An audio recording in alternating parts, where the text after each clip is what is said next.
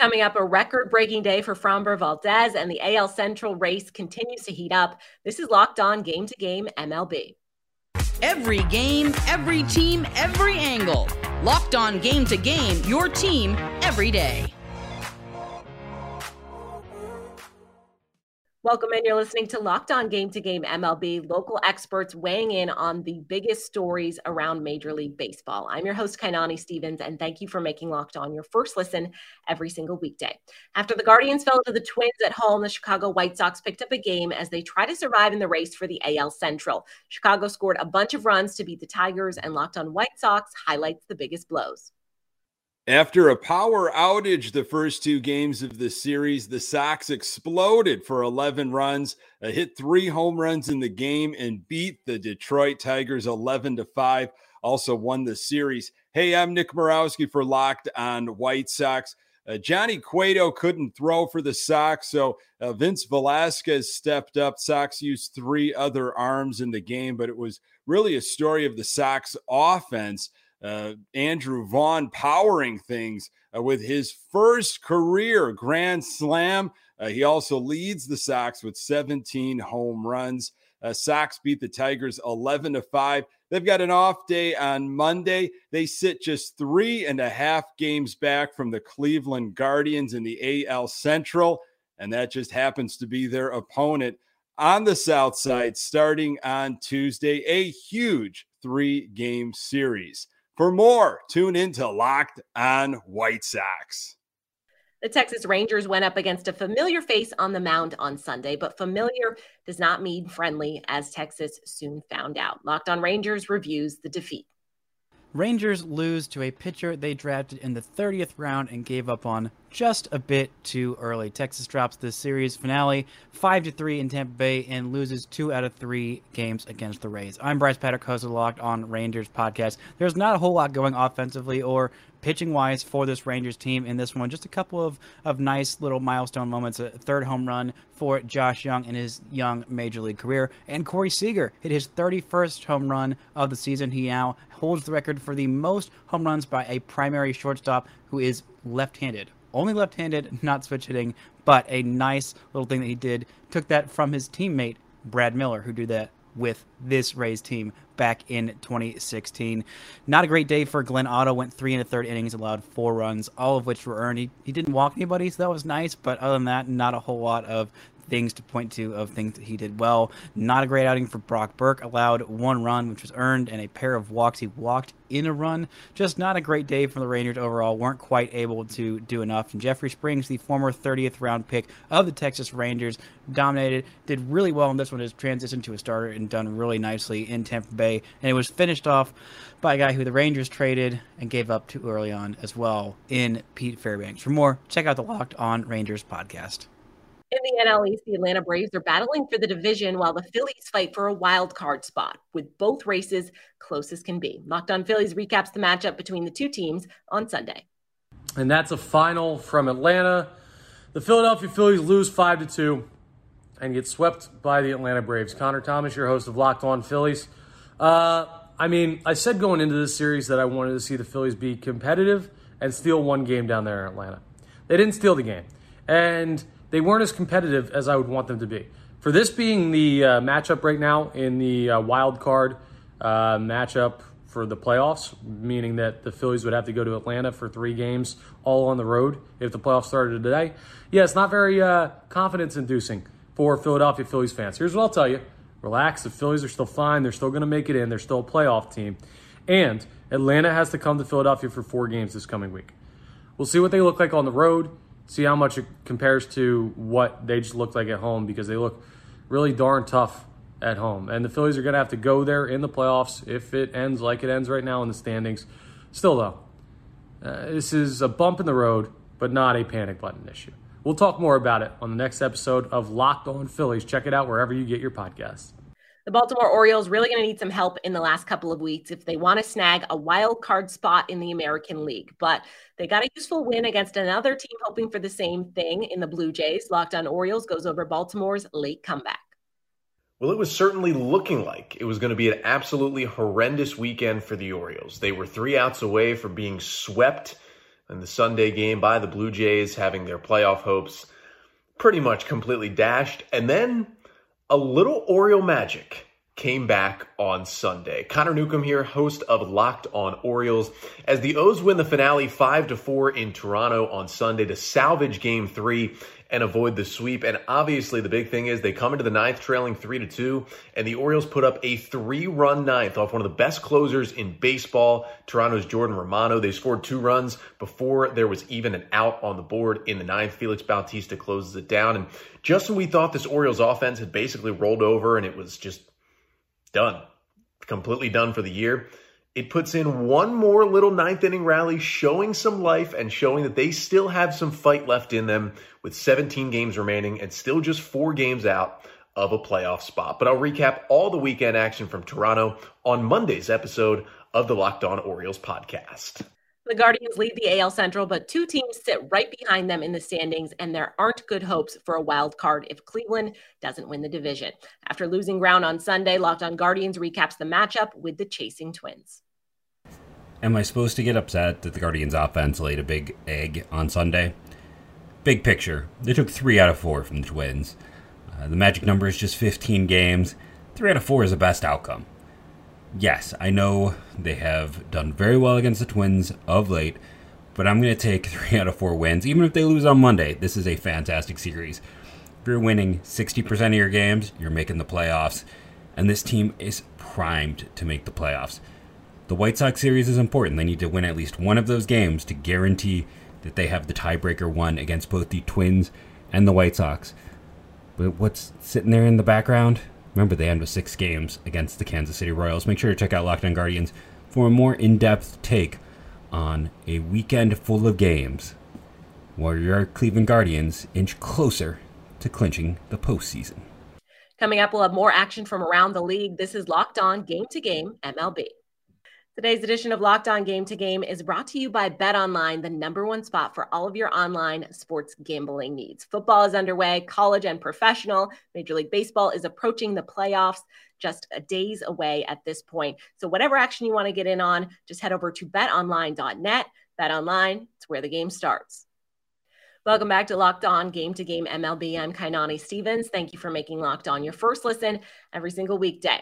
The Yankees avoided a sweep on Sunday in Milwaukee, but our Locked On Yankees host is not happy with losing a series as New York's hopes to get into playoff form before things start. This is Stacey Gotsoulias of Locked On Yankees, and the Yankees beat the Brewers 12-8 to avoid a 3-game sweep in Milwaukee. Nice job, guys. Aaron Judge, 4 for 5 with 2 home runs. He's now up to 59. And not only that, since September 3rd, his average has gone up from 294 to 316. So it's not just home runs. He's doing it all, everyone. And he's close to overtaking the lead in the batting title, which would give him the Triple Crown. Now, there are a bunch of games left. Anything can happen. But what we're watching from Aaron Judge is amazing. So if you live in the New York area and you have the means to do so, get your bums to Yankee Stadium this next week. It's a long homestand. You might witness history. I'll have a full recap of this game on the next Locked On Yankees, and I have some thoughts about the MVP debate because there are lots of thoughts from lots of people, and I have thoughts too, so tune in. We've been telling you about Framber Valdez's streak of quality starts pretty much all season long because that's how long it's been, since April, and an unprecedented 25 games in a row. Locked On Astros has the details on this record-setting performance. Hey, boys and girls, H-Town Wheelhouse here with Locked On Astros, and the Astros with a drumming of the Oakland Athletics. No, not the drums from Oakland Alameda County Stadium or Rickey Henderson Field, whatever they call it, but in Minute Maid Park. It was absolutely beautiful. And Framber Valdez had a no-hitter going through 4 innings. He would last 6 innings, would have 7 strikeouts, and qualify for another quality start, beating Jacob deGrom's Major League all-time record of 25 consecutive quality starts. That makes 26 total on the year, 25 in a row. Yordan Alvarez hit 2 doubles, missed 2 home runs by 4 feet, maybe less. Martin Maldonado was 4 for 4 today, had a home run, just looked like fire at the plate, and this team looked like the league-leading Houston Astros. They go into Tampa. They're going to be doing some piggyback starting. We're going to talk about that on the latest Locked On Astros. Make sure you check us out on Apple, Google, Spotify, or Odyssey, and subscribe to our YouTube channel. Remember, we're your team every day. Go Stros. The Reds have been out of it for a while, and the Cardinals have held a firm grip on the NL Central for a bit as well, but Cincinnati managed to upset the soon-to-be division winners on Sunday. Locked On Reds has the story from St. Louis. The Cincinnati Reds finish up a long series in St. Louis with a win. What's up? This is Jeff Carr from the Locked On Reds podcast. And a very even performance all the way around for the Reds in St. Louis as they were able to out-hit the Cardinals and out-pitch the Cardinals and play some pretty good defense as well. That's the kind of competitive game we love to see, as they didn't roll over. We were a little bit worried after that Pirates series, but the Reds were able to hit well. Multi-hit game for a couple of guys, including Jose Barrero. That was great to see. Marking that day down because reportedly he talked with Albert Pujols before the game about hitting. We'll see if that helps. Luis Cessa, another great performance as well. He had a 5-inning start.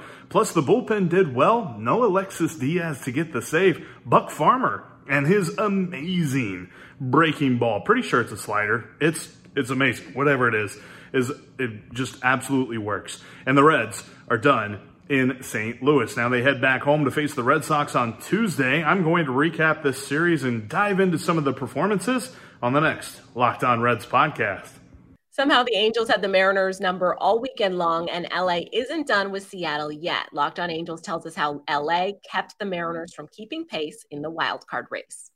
Well, if you're not going to make the playoffs, the second best option is to play spoiler against a division rival, and the Halos are doing that this weekend. Hey, everybody, it's Mike Frisch, one half of Locked On Angels. The Halos are playing Seattle in Anaheim, and it's a 4-game wraparound series. Started on Friday, ends on Monday. And the Halos have taken the first 3 games in this series, and they've done it in a really dominant way. They have pitched really well, they've hit really well, and on Sunday, they beat the Mariners 5-1. Reed Detmers got the win. But the biggest news was that Luis Rengifo hits 2 home runs in this game, and Livan Soto, he was a minor league guy in AA. They call him up to play in the infield. He hits his first major league home run and helps the Halos get a victory and shut down the Mariners, who are trying to get to the wild card. But just like last year, the Halos are trying to knock them out of the playoffs and keep their drought alive. And this is what happens when you don't have a team that's really great and they're going to the playoffs. You root for them to beat those rivals. And the Halos have done that this weekend against the Mariners. And John and I are celebrating all of it on Locked On Angels. We hope that you'll join us.